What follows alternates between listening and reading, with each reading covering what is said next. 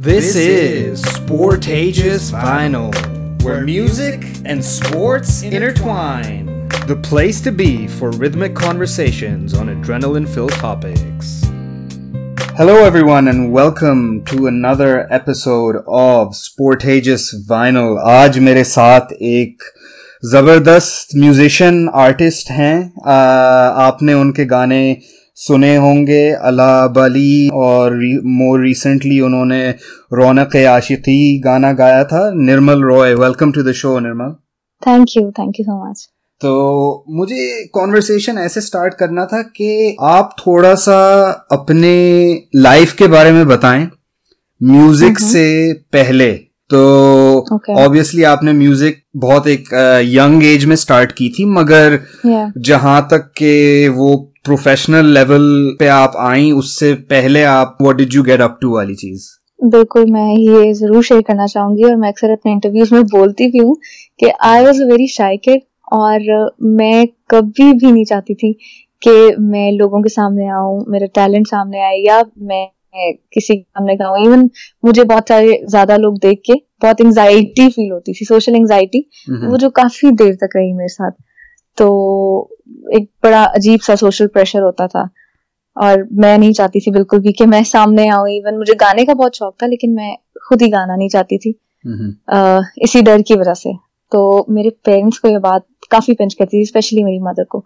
So she always wanted कि ये चीज मेरे अंदर से खत्म होनी चाहिए और मुझे कॉन्फिडेंस इतना होना चाहिए कि मैं एटलीस्ट खुल के बात कर सकूं या कुछ लोगों में बैठूं और अगर मेरे में कोई अच्छा टैलेंट है तो उसको मैं मतलब दूसरों को भी पता चलना चाहिए कि इसमें क्या टैलेंट है. तो इसलिए फिर डिफरेंट सिंगिंग कॉम्पिटिशन्स, बहुत सारे डिफरेंट सिंगिंग कॉम्पिटिशन्स में मुझे वो लेकर गई. मैं नहीं जाना चाहती थी, मुझे जबरदस्ती लेकर जाती थी ताकि मुझे कॉन्फिडेंस आए. और करते करते करते करते I won almost more than 10 singing competitions. और फिर डिस्कवर मुझे इस तरह से किया गया कि जब गा रही थी तो इस पूरी जर्नी में आहिस्ता आहिस्ता गाते गाते वो कॉन्फिडेंस बिल्ड हो रहा था. और मैं जिस कॉलेज से अपना इंटरमीडिएट करी थी वहां पे एनुअली एक सिंगिंग कंपटीशन होता था, द वॉइस ऑफ कनेड के नाम से. तो उसमें मैंने पार्टिसिपेट किया. वहां पे हमारी म्यूजिक इंडस्ट्री के काफी बड़े आर्टिस्ट आए हुए थे एज अ जज, एज अ सेलिब्रिटी जज. तो वो लोग, उन्होंने सुना काफी बच्चों को और उनको अच्छा लगा कि मतलब नया टैलेंट है. तो उनमें एक जो जज थे वो हमारी म्यूजिक इंडस्ट्री का बहुत बड़ा नाम है, सर शराज उत्तल, वो वहां पे थे. उनके काफी ऑलरेडी हिट गाने थे और वो इंडिया में भी उस टाइम काफी काम कर रहे थे. रांझना मूवी में उनके ट्रैक्स थे और डिफरेंट बॉलीवुड मूवीज में वो काम कर रहे थे. तो उनको मेरी वॉइस अच्छी लगी और उन्होंने मुझे अप्रोच किया. वो चाहते थे कि मैं उनके लिए गाना करूं. तो इस तरह बस उनके साथ मेरा लिंक हुआ और मैं गई स्टूडियो. वहां पे हमने गाना रिकॉर्ड किया और गाना बहुत अच्छा रिकॉर्ड हो गया. मैं बहुत खुश थी, सब बड़े एक्साइटेड थे कि गाना आ रहा है. लेकिन वो इस तरह हुआ कि वो गाना काफी देर डिले होता गया और वो गाना नहीं बना, मतलब वो गाना रिलीज नहीं हुआ. एट द एंड मुझे फिर एक और बार उन्होंने बुलाया स्टूडियो. उन्होंने कहा कि मुझे आपको कोक स्टूडियो लेकर जाना है. मैं कोक स्टूडियो कर रहा हूँ season 9 as a music producer और मुझे एक गाना करवाना है. तो उस time I was very confuse, मुझे नहीं पता था क्या करना है. और बस मैंने कह दिया कि चलें ठीक है, क्योंकि आई रियली ट्रस्ट हिम. उन्होंने मुझे बड़ा सपोर्ट किया था उस टाइम जब मुझे कोई जानता भी नहीं था. तो मैंने बस ऐसी ट्रस्ट बेसिस पे बोल दिया कि चलें ठीक है, मैं कर लूंगी. वो गाना हमने किया और उसके बाद कोक स्टूडियो में वो गाना रिलीज हुआ.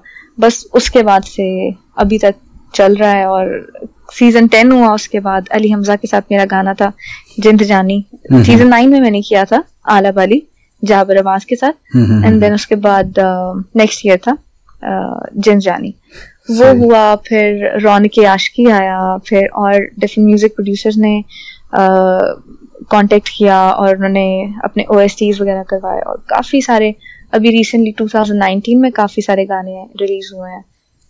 तो बस इस तरह से जर्नी चल रही है अभी तक और मैं बहुत कुछ एंजॉय करती हूँ. बल्कि कि इस तरह देखते ही देखते, मतलब मैंने इतना कभी सीरियसली लिया नहीं था इस चीज को, प्रोफेशनली सोचा नहीं था कि इतना आगे जाऊंगी, लेकिन खैर आई एम रियली हैप्पी कि इतनी कम टाइम में इतना कुछ अचीव कर लिया।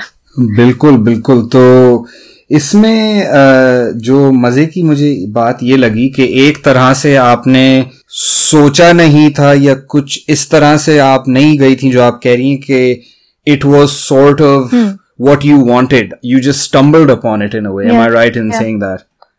Yes, exactly.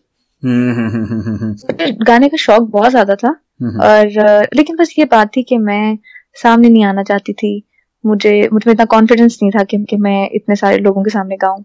तो बस इतनी सी बात थी। आई ऑलवेज वांटेड कि मैं इस फील्ड में आ गया हूं, लेकिन सिर्फ इस डर की वजह से मैंने कभी इस चीज को सीरियसली नहीं लिया था। आई फील लकी कि इस तरह के लोग मुझे मिले जिन्होंने who gave me confidence कि मैं आगे आऊं, और तो बस यही है। अब ये एक इंटरेस्टिंग चीज है जिसपे हम अक्सर पॉडकास्ट पे बात करते हैं, which is the importance of mental health. क्योंकि आपने ये पॉइंट रेज किया था, मैंने कहा इस पे जरा बात करते हैं डिटेल में। तो you talk about social anxiety, और जिस तरह के एक तो चीज होती है कि इस तरह की चीजों के इतराफ जो स्टिग्मास होते हैं, दूसरी चीज ये होती है कि overcoming that। तो आपके लिए basically what worked for you, आपने किस तरीके से इसको overcome किया? मैं हमेशा ये बोलती हूँ, और मुझे काफी ये बात, मैं हैरान होती हूँ इस बात से कि अभी तक इस बारे में इस चीज को सीरियसली नहीं लिया जाता, और सोशल एंजाइटी को मतलब इस बारे में कोई बात नहीं करता। जिस तरह डिप्रेशन के बारे में अभी कुछ टाइम पहले इसको सीरियसली लिया गया और लोग इसके बारे में बात करते हैं खुल के, इस तरह सोशल एंजाइटी भी है और इसको कोई सीरियसली लेता नहीं है, जबकि ये बहुत स्ट्रेसफुल होता है। जो ये चीज फेस करते हैं उनके लिए बहुत स्ट्रेसफुल सिचुएशन बन जाती है।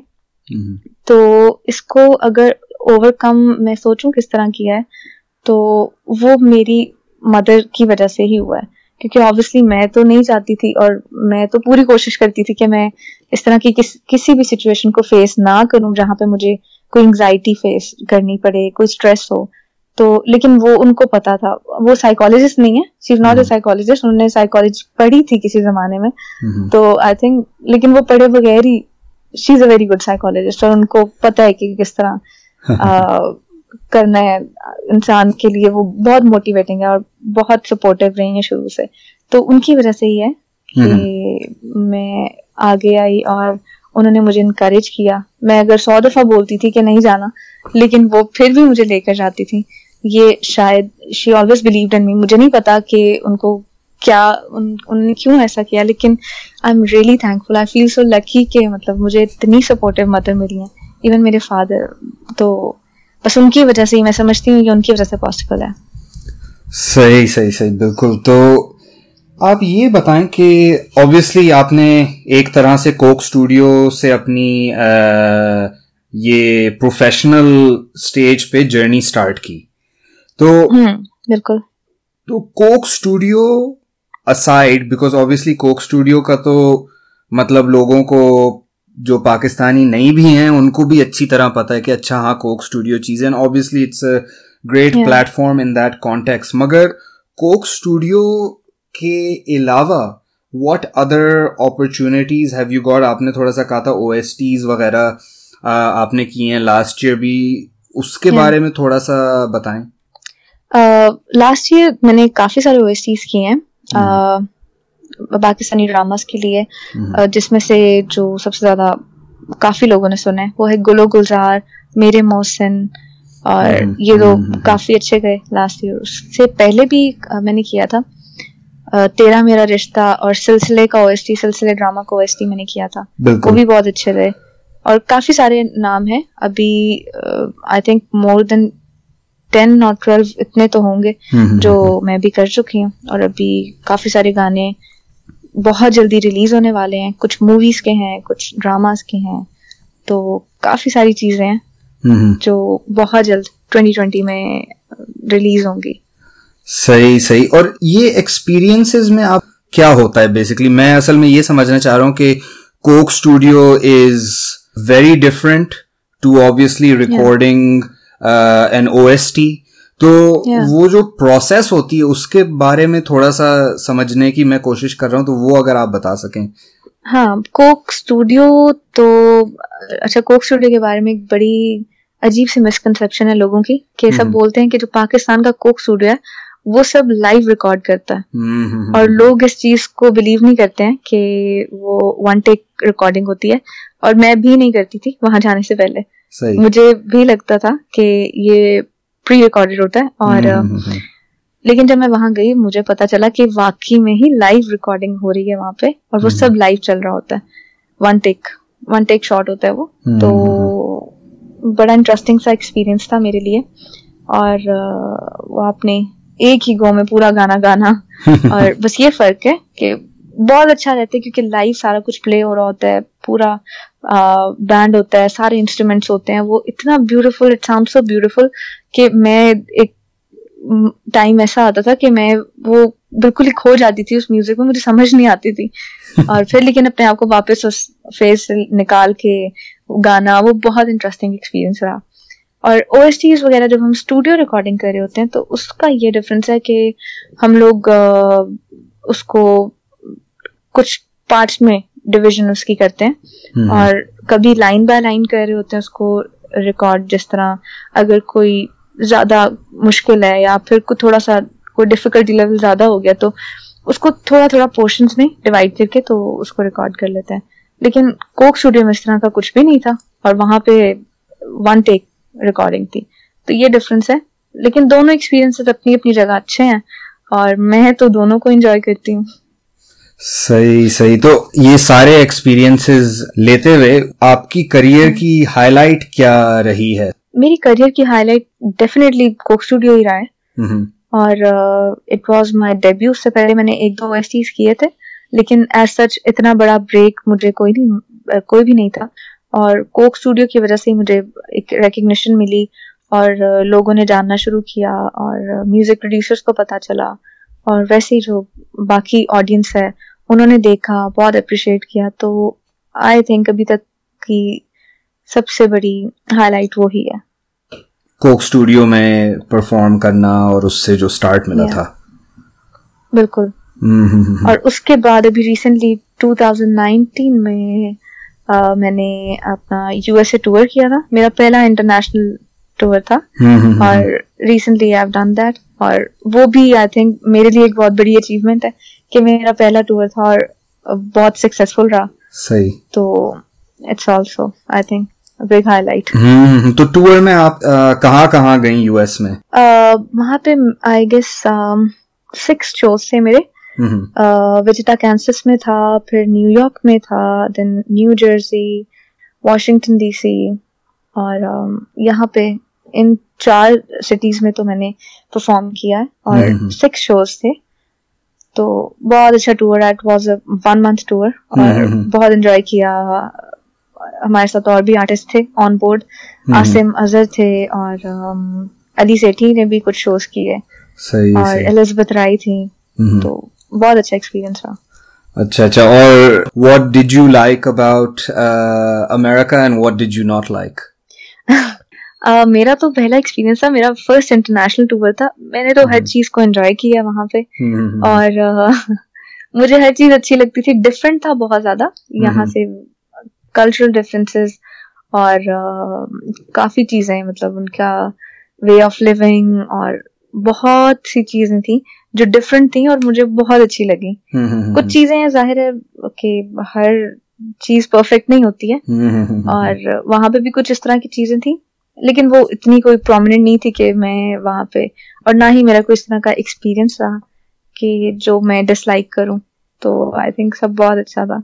मगर ऐसा तो कुछ हुआ होगा कि वहां गई और आपने सोचा कि यार वो पाकिस्तान में एक चीज है जो मुझे बड़ी याद आ रही है, इतने दिन मैं यहाँ हूँ US में, ऐसी एक तो कोई चीज होगी जो जिसकी वहां कमी महसूस हुई? सिर्फ एक चीज थी, नहीं एक नहीं, सॉरी 2 थी. एक तो मुझे मेरी फैमिली याद आती थी क्योंकि वो इतनी दूर थे, और मैं मिस करती थी उनको बहुत ज्यादा। मेरा दिल करता था कि वो भी काश होते, शोज पे देखते मुझे। और एक ये चीज मिस करती थी। दूसरी जो सबसे बड़ी चीज मिस करती थी वो था खाना, पाकिस्तानी खाना। वो मुझे हर टाइम में वहां पे सिर्फ देसी खाने की तलाश में होती थी कि मुझे ये पिज्जा बर्गर से हटके कुछ मिल जाए। लेकिन फिर भी अनफॉर्चुनेटली मुझे वो टेस्ट, पता नहीं क्यों मुझे वो टेस्ट नहीं अच्छा लगता था। मुझे अपने जो पाकिस्तानी खाने हैं वो यहीं के अच्छे लगते हैं, और बस वो पूरा मंथ में मिस करती रही हूँ। मतलब वो बात नहीं बनी वहां कभी अगर पाकिस्तानी खाना खाया? नहीं, बिल्कुल नहीं बनी। जब मैं अपने रिलेटिव्स की तरफ गई, क्योंकि वो पाकिस्तानी थे, तो उनको पता था प्रॉपर पाकिस्तानी देसी तड़का कैसे लगाना है, तो वो मैंने बहुत एंजॉय किया। उसके अलावा मैंने खाने की वजह से थोड़ा सा किया था। अच्छा। बाकी एवरीथिंग वाज गुड। सही सही सही, that's great. चलें, we'll switch the discussion a little bit. Obviously sports पे तो मैं आऊंगा, उससे पहले मुझे ये पूछना था कि let's talk a little bit about women in music in Pakistan. Yeah. Opportunities किस तरह की हैं? Are there a lot of avenues? आपके एक्सपीरियंस से आप क्या कह सकती हैं, और दूसरे आपके अराउंड जो दूसरी आर्टिस्ट्स रही हैं? मैं यही कहना चाहूंगी कि अभी मुझे फिलहाल इतनी ज्यादा अपॉर्चुनिटीज नजर आती नहीं है, लेकिन एज कम्पेयर टू मतलब 3-4 years ago यहाँ पे ये भी नहीं था जो अभी हमें कुछ अपॉर्चुनिटीज मिल रही हैं, वो ये भी नहीं थी। पहले जब हम लोग बहुत छोटे थे, हम देखते थे कि पाकिस्तान में बहुत सारे कॉन्सर्ट्स होते थे, नए बैंड्स आ रहे थे, नए म्यूजिशियंस आ रहे थे, और लोग बहुत पसंद कर रहे थे पाकिस्तानी म्यूजिक को। वो बस टाइम गुजरते गुजरते गुजरते इस तरह हुआ कि अब बीच में तो एक टाइम आया था कि बिल्कुल म्यूजिक का सीन खत्म हो गया था, कुछ भी नहीं था। अब फिर से एक वेव आई है, शुरू हुआ है, लोग पसंद कर रहे हैं, लोग कॉन्सर्ट्स अटेंड करते हैं, फेस्टिवल्स हो रहे हैं, तो और काफी सारे प्लेटफॉर्म्स हैं। कोक स्टूडियो है यहाँ पर, और न्यू टैलेंट को प्रमोट करने के लिए नेस्कैफे बेसमेंट है जो प्रमोट कर रहा है यंग टैलेंट को। तो कुछ अच्छी चीजें हैं, लेकिन आई थिंक और होना चाहिए, क्योंकि पाकिस्तान में टैलेंट बहुत ज्यादा है और एवेन्यूज और अपॉर्चुनिटीज कंपैरेटिवली कम है। तो आई रियली होप कि आने वाले टाइम में कुछ अच्छे चेंजेस आएंगे और टैलेंट को और ज्यादा प्रमोट किया जाएगा। सही सही। तो आपको क्या लगता है कि इसके लिए क्या होना चाहिए?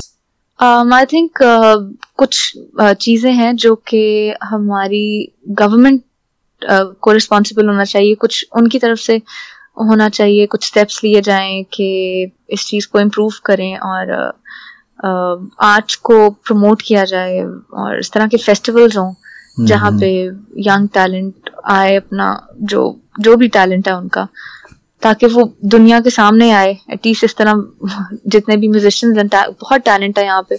मैं देखती हूँ काफी सारे अच्छे लोग हैं। अगर देखा जाए तो यहाँ पे टिकटॉक का एक दौर चल पड़ा है, तो वहां पे इतना टैलेंट सामने आता है। तो मैं हमेशा यही सोचती हूँ कि ये टैलेंट सिर्फ इस सोशल मीडिया तक ही क्यों है, इनको और भी प्लेटफॉर्म्स मिलने चाहिए।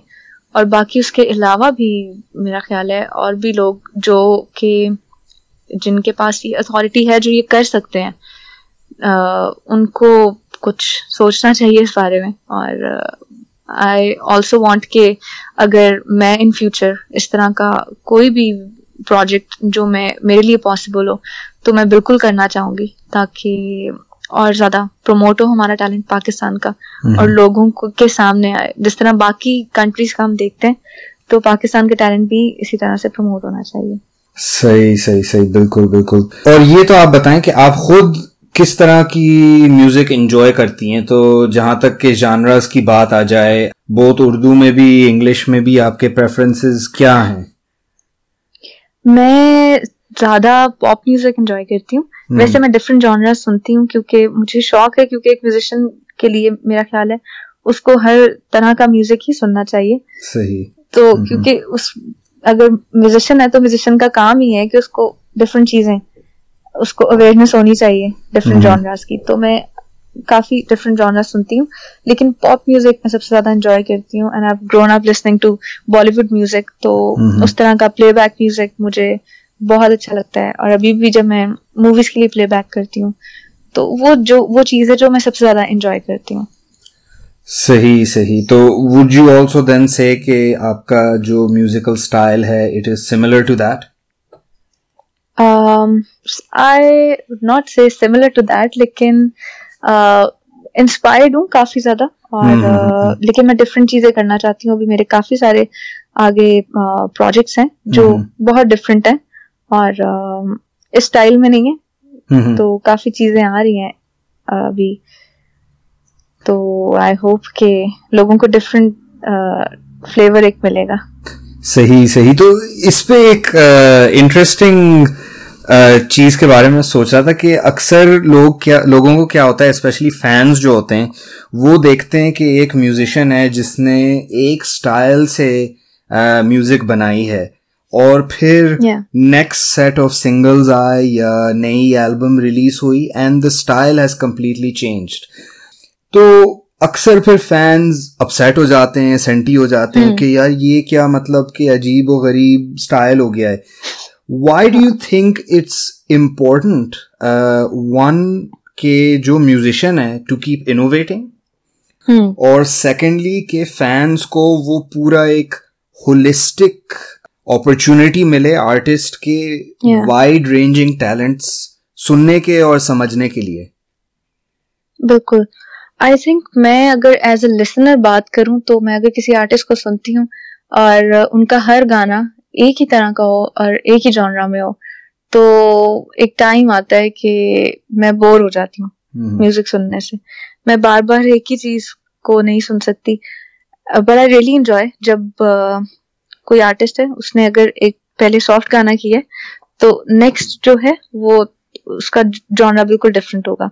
मैं वो चीज एंजॉय करती हूँ। मतलब उस आर्टिस्ट की पता चलता है कि वो कितना वर्सेटाइल है और वो क्या कर सकता है। मतलब मेरा ख्याल है अगर आप वर्सेटाइल हो गए ना तो आपकी ऑडियंस कभी बोर नहीं होगी। जो भी आपका जो भी कंटेंट होगा वो उससे बोर नहीं हो सकती कभी। That's what I feel.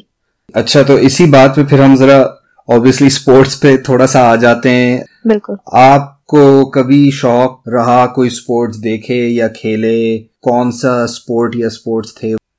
बिल्कुल, मुझे स्पोर्ट्स का शौक था बहुत ज्यादा और बास्केटबॉल खेलती थी स्कूल में, लेकिन वो इतना सीरियसली नहीं, बहुत ज्यादा नहीं जानती क्योंकि उसका प्रॉब्लम ये था कि एथलेटिक्स का शौक था और मैंने काफी सारी रेसेस भी विन की हैं स्कूल टाइम में।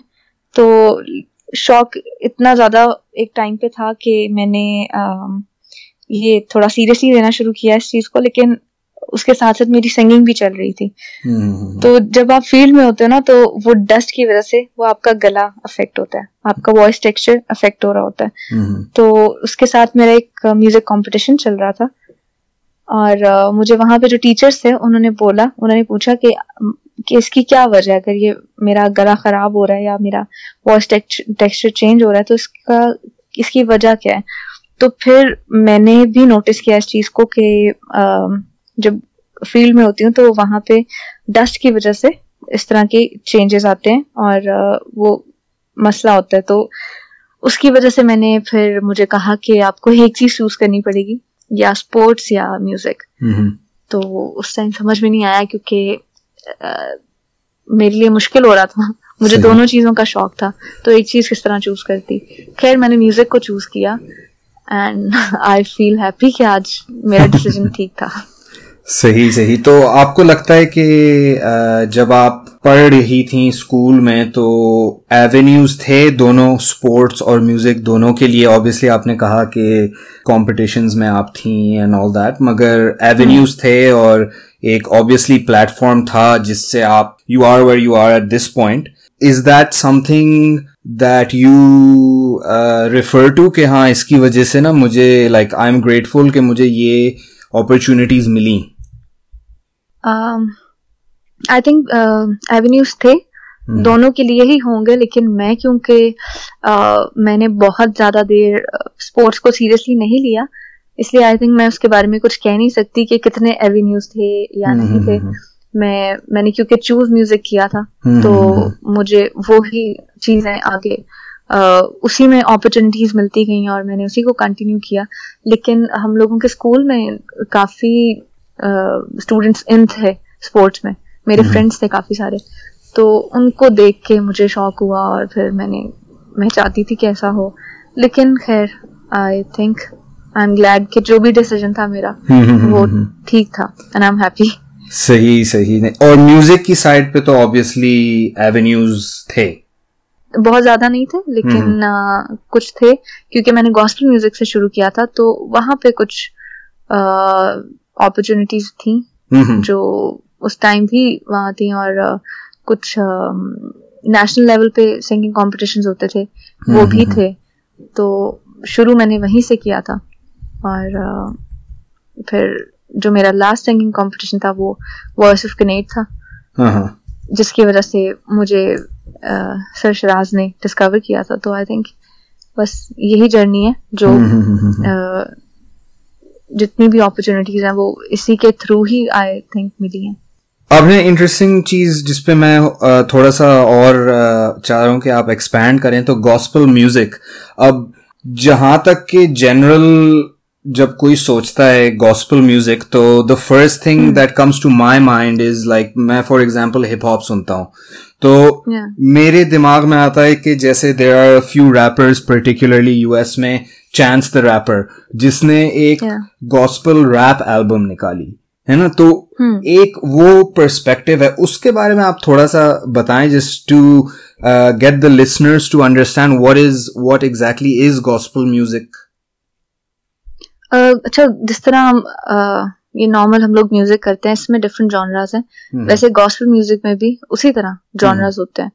तो आई थिंक मैंने जब गॉस्पेल म्यूजिक शुरू किया था तो मुझे जो बेसिक्स थे बस वही पता थे, और जो मैंने सुना था अपनी फैमिली में और जो भी हम लोग गाते थे, जो भी मैंने लोगों को सुना था मैं वही गाती थी. और उसके बाद मैंने कुछ गॉस्पेल प्रोजेक्ट्स किए हैं और वो इसी तरह से हैं, और मैं जरा थोड़ा सॉफ्ट गाती हूँ, तो जितने भी प्रोजेक्ट्स थे वो इसी तरह के थे. तो आई थिंक बस यही है कि वही जो आपका क्वेश्चन था, अगर कोई गॉस्पेल रैप भी है उसके बारे में मुझे इतनी ज्यादा इन्फॉर्मेशन तो नहीं है, लेकिन आई थिंक के डिफरेंट जॉनरास होते हैं और मैंने उसको कभी इतना ज्यादा एक्सप्लोर किया नहीं है. सही. लेकिन व्हाट आई डू इज मतलब वेरी नॉर्मल जो बेसिक गॉस्पेल होता है. अच्छा, सही. और कमिंग बैक टू स्पोर्ट्स, तो अभी आप क्रिकेट आपने कभी देखी, obviously being Pakistani to an extent तो देखी ही होगी, मगर कोई शौक कभी रहा है? क्रिकेट का इतना शौक नहीं रहा, बस वो जब इंडिया पाकिस्तान का मैच होता है वो क्योंकि पूरी फैमिली देखती है तो वो देख लेती हूँ. अच्छा, सही. इतना शौक है बस. बास्केटबॉल आपने कहा आप खेलती थी, ऑब्वियसली. अब जैसे फॉर एग्जांपल मेरी वेरी रिसेंटली बात हुई पाकिस्तान की विमेन्स बास्केटबॉल टीम की कैप्टन सना महमूद से, एंड उन्होंने यही कहा कि यू नो अपॉर्चुनिटीज बहुत कम हैं, कोई क्रिकेट के अलावा कोई बात ही नहीं करता किसी स्पोर्ट की.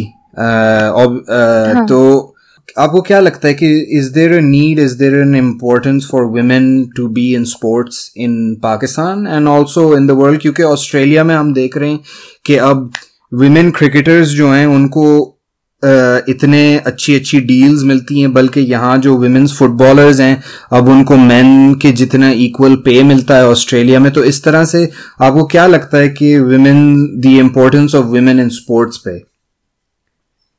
बिल्कुल, देयर इज अ नीड के और ज्यादा अपॉर्चुनिटीज हों और ज्यादा प्लेटफॉर्म्स हों, क्योंकि मैंने खुद देखा है, मैं जिस स्कूल से हूँ, मेरी स्कूलिंग जहाँ की थी और मेरे कॉलेज में मैंने इतनी टैलेंटेड लड़कियां देखी हैं जो क्रिकेट खेलती हैं, जो बास्केटबॉल खेलती हैं, और उनमें से कुछ नेशनल लेवल पर भी अभी बास्केटबॉल प्लेयर्स हैं और मैंने देखी हैं क्रिकेट प्लेयर्स.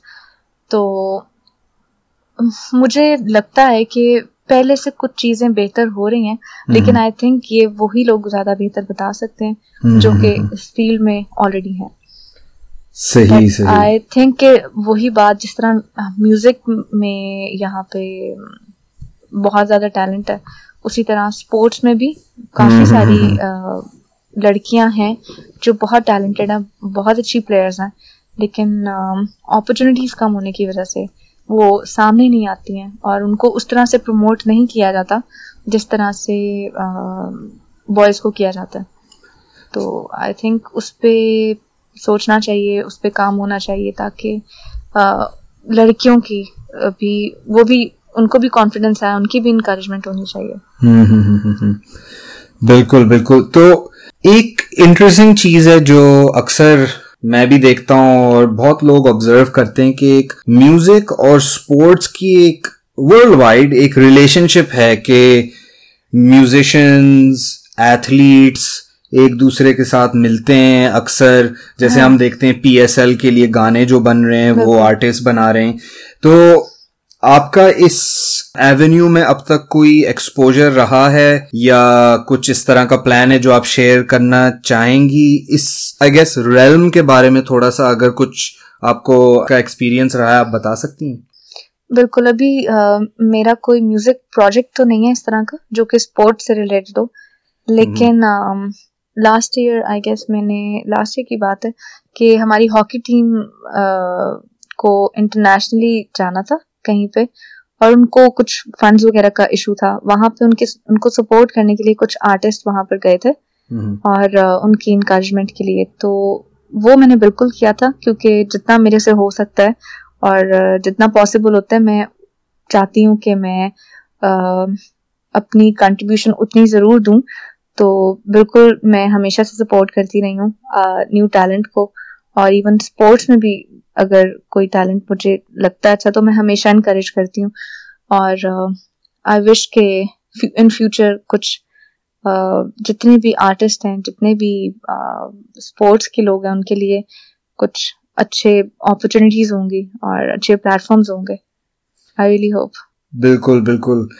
तो मेरे 2-3 और सवाल थे before I let you go. एक मुझे ये पूछना था कि what would you say to young लड़कियां हैं जो म्यूजिक में जाना चाहती हैं and they want to get more involved in Pakistan, तो आप उनको क्या कहना चाहेंगी? बिल्कुल। मुझे अक्सर मेरे सोशल मीडिया पे काफी सारे मैसेजेस आते हैं, सिर्फ लड़कियों के नहीं बल्कि लड़कों के भी आते हैं। उन सब के लिए यही मैसेज है।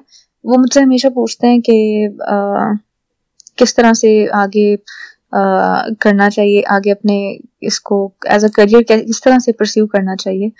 तो मैं अपने एक्सपीरियंस के अकॉर्डिंगली तो यही कह सकती हूँ कि मैंने बस कभी हिम्मत नहीं हारी, मैं करती रही। मैंने कुछ वीडियोस वगैरह पोस्ट की सोशल मीडिया पे, बहुत ज्यादा नहीं लेकिन कुछ वीडियोस में मतलब म्यूजिक इंडस्ट्री में आने से पहले भी कर रही थी। वहां से उससे भी काफी फर्क पड़ता है, और मैंने बहुत सारे टैलेंटेड म्यूजिशियंस देखे भी हैं जो सोशल मीडिया के थ्रू ही उनको काफी रिकग्निशन मिली है।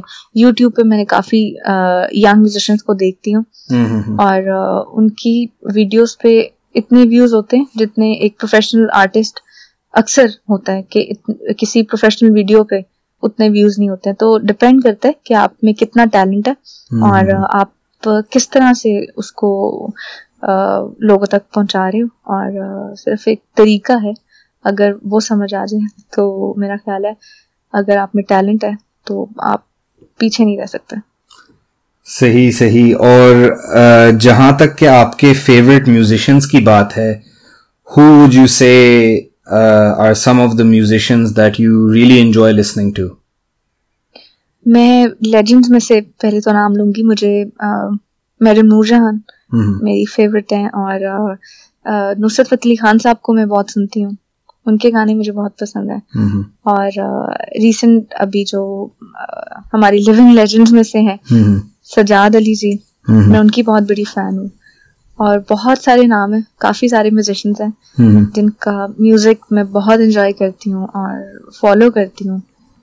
इंटरनेशनली भी काफी सारे हैं, लेकिन पाकिस्तानी म्यूजिशियंस में से आई थिंक ये अभी मैंने सिर्फ चंद एक नाम लिए हैं और बहुत सारे म्यूजिशियंस हैं जिनको मैं एंजॉय करती हूँ।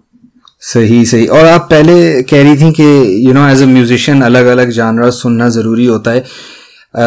ऐसी कौन सी एक जानरा है जो आपको पसंद है मगर लोगों को पता नहीं है कि आप सबका होता है, जैसे कभी कभी ना मैं कंट्री म्यूजिक सुनता हूँ, आई एंजॉय इट वाली चीज। तो ऐसी कौन सी जानरा है which you know for example people wouldn't expect that you do enjoy? मुझे रैप बहुत पसंद है। अच्छा। और ये बहुत कम लोगों को पता है। और अभी रिसेंटली मैंने अपने कुछ पिछले कॉन्सर्ट्स में अपने कुछ एक गाने के अंदर एक रैप का छोटा सा पार्ट ऐड किया था। और मैंने 5-6 कॉन्सर्ट्स में इस तरह किया, तो वो लोगों के लिए काफी शॉकिंग था, बड़ा सरप्राइजिंग था उनके लिए। अच्छा। कि ये रैप भी कर लेती हूँ मैं। तो ये भी एक नई चीज है जो लोगों के सामने आ रही है, लेकिन बहुत सारे लोगों को अभी इस बारे में पता नहीं है। चले होपफुली अगर आप चाह रही हैं कि पता चले तो इस पॉडकास्ट के थ्रू लोगों को थोड़ा पता चल जाए कि अच्छा हाँ एक रैपर भी है। हाँ एग्जैक्टली। और बस और ये पूछना था मुझे कि आपने थोड़ा सा इस पे टच किया, मगर if you would like to share anything with us, आपके फ्यूचर में what are you getting up to? आपने कहा कि थोड़े गाने हैं, तो what can the listeners, what can we look forward to from you in 2020? बिल्कुल, मेरा अभी मैंने अपना एक म्यूजिक वीडियो किया जो कि बहुत जल्दी हम लोग रिलीज कर रहे हैं।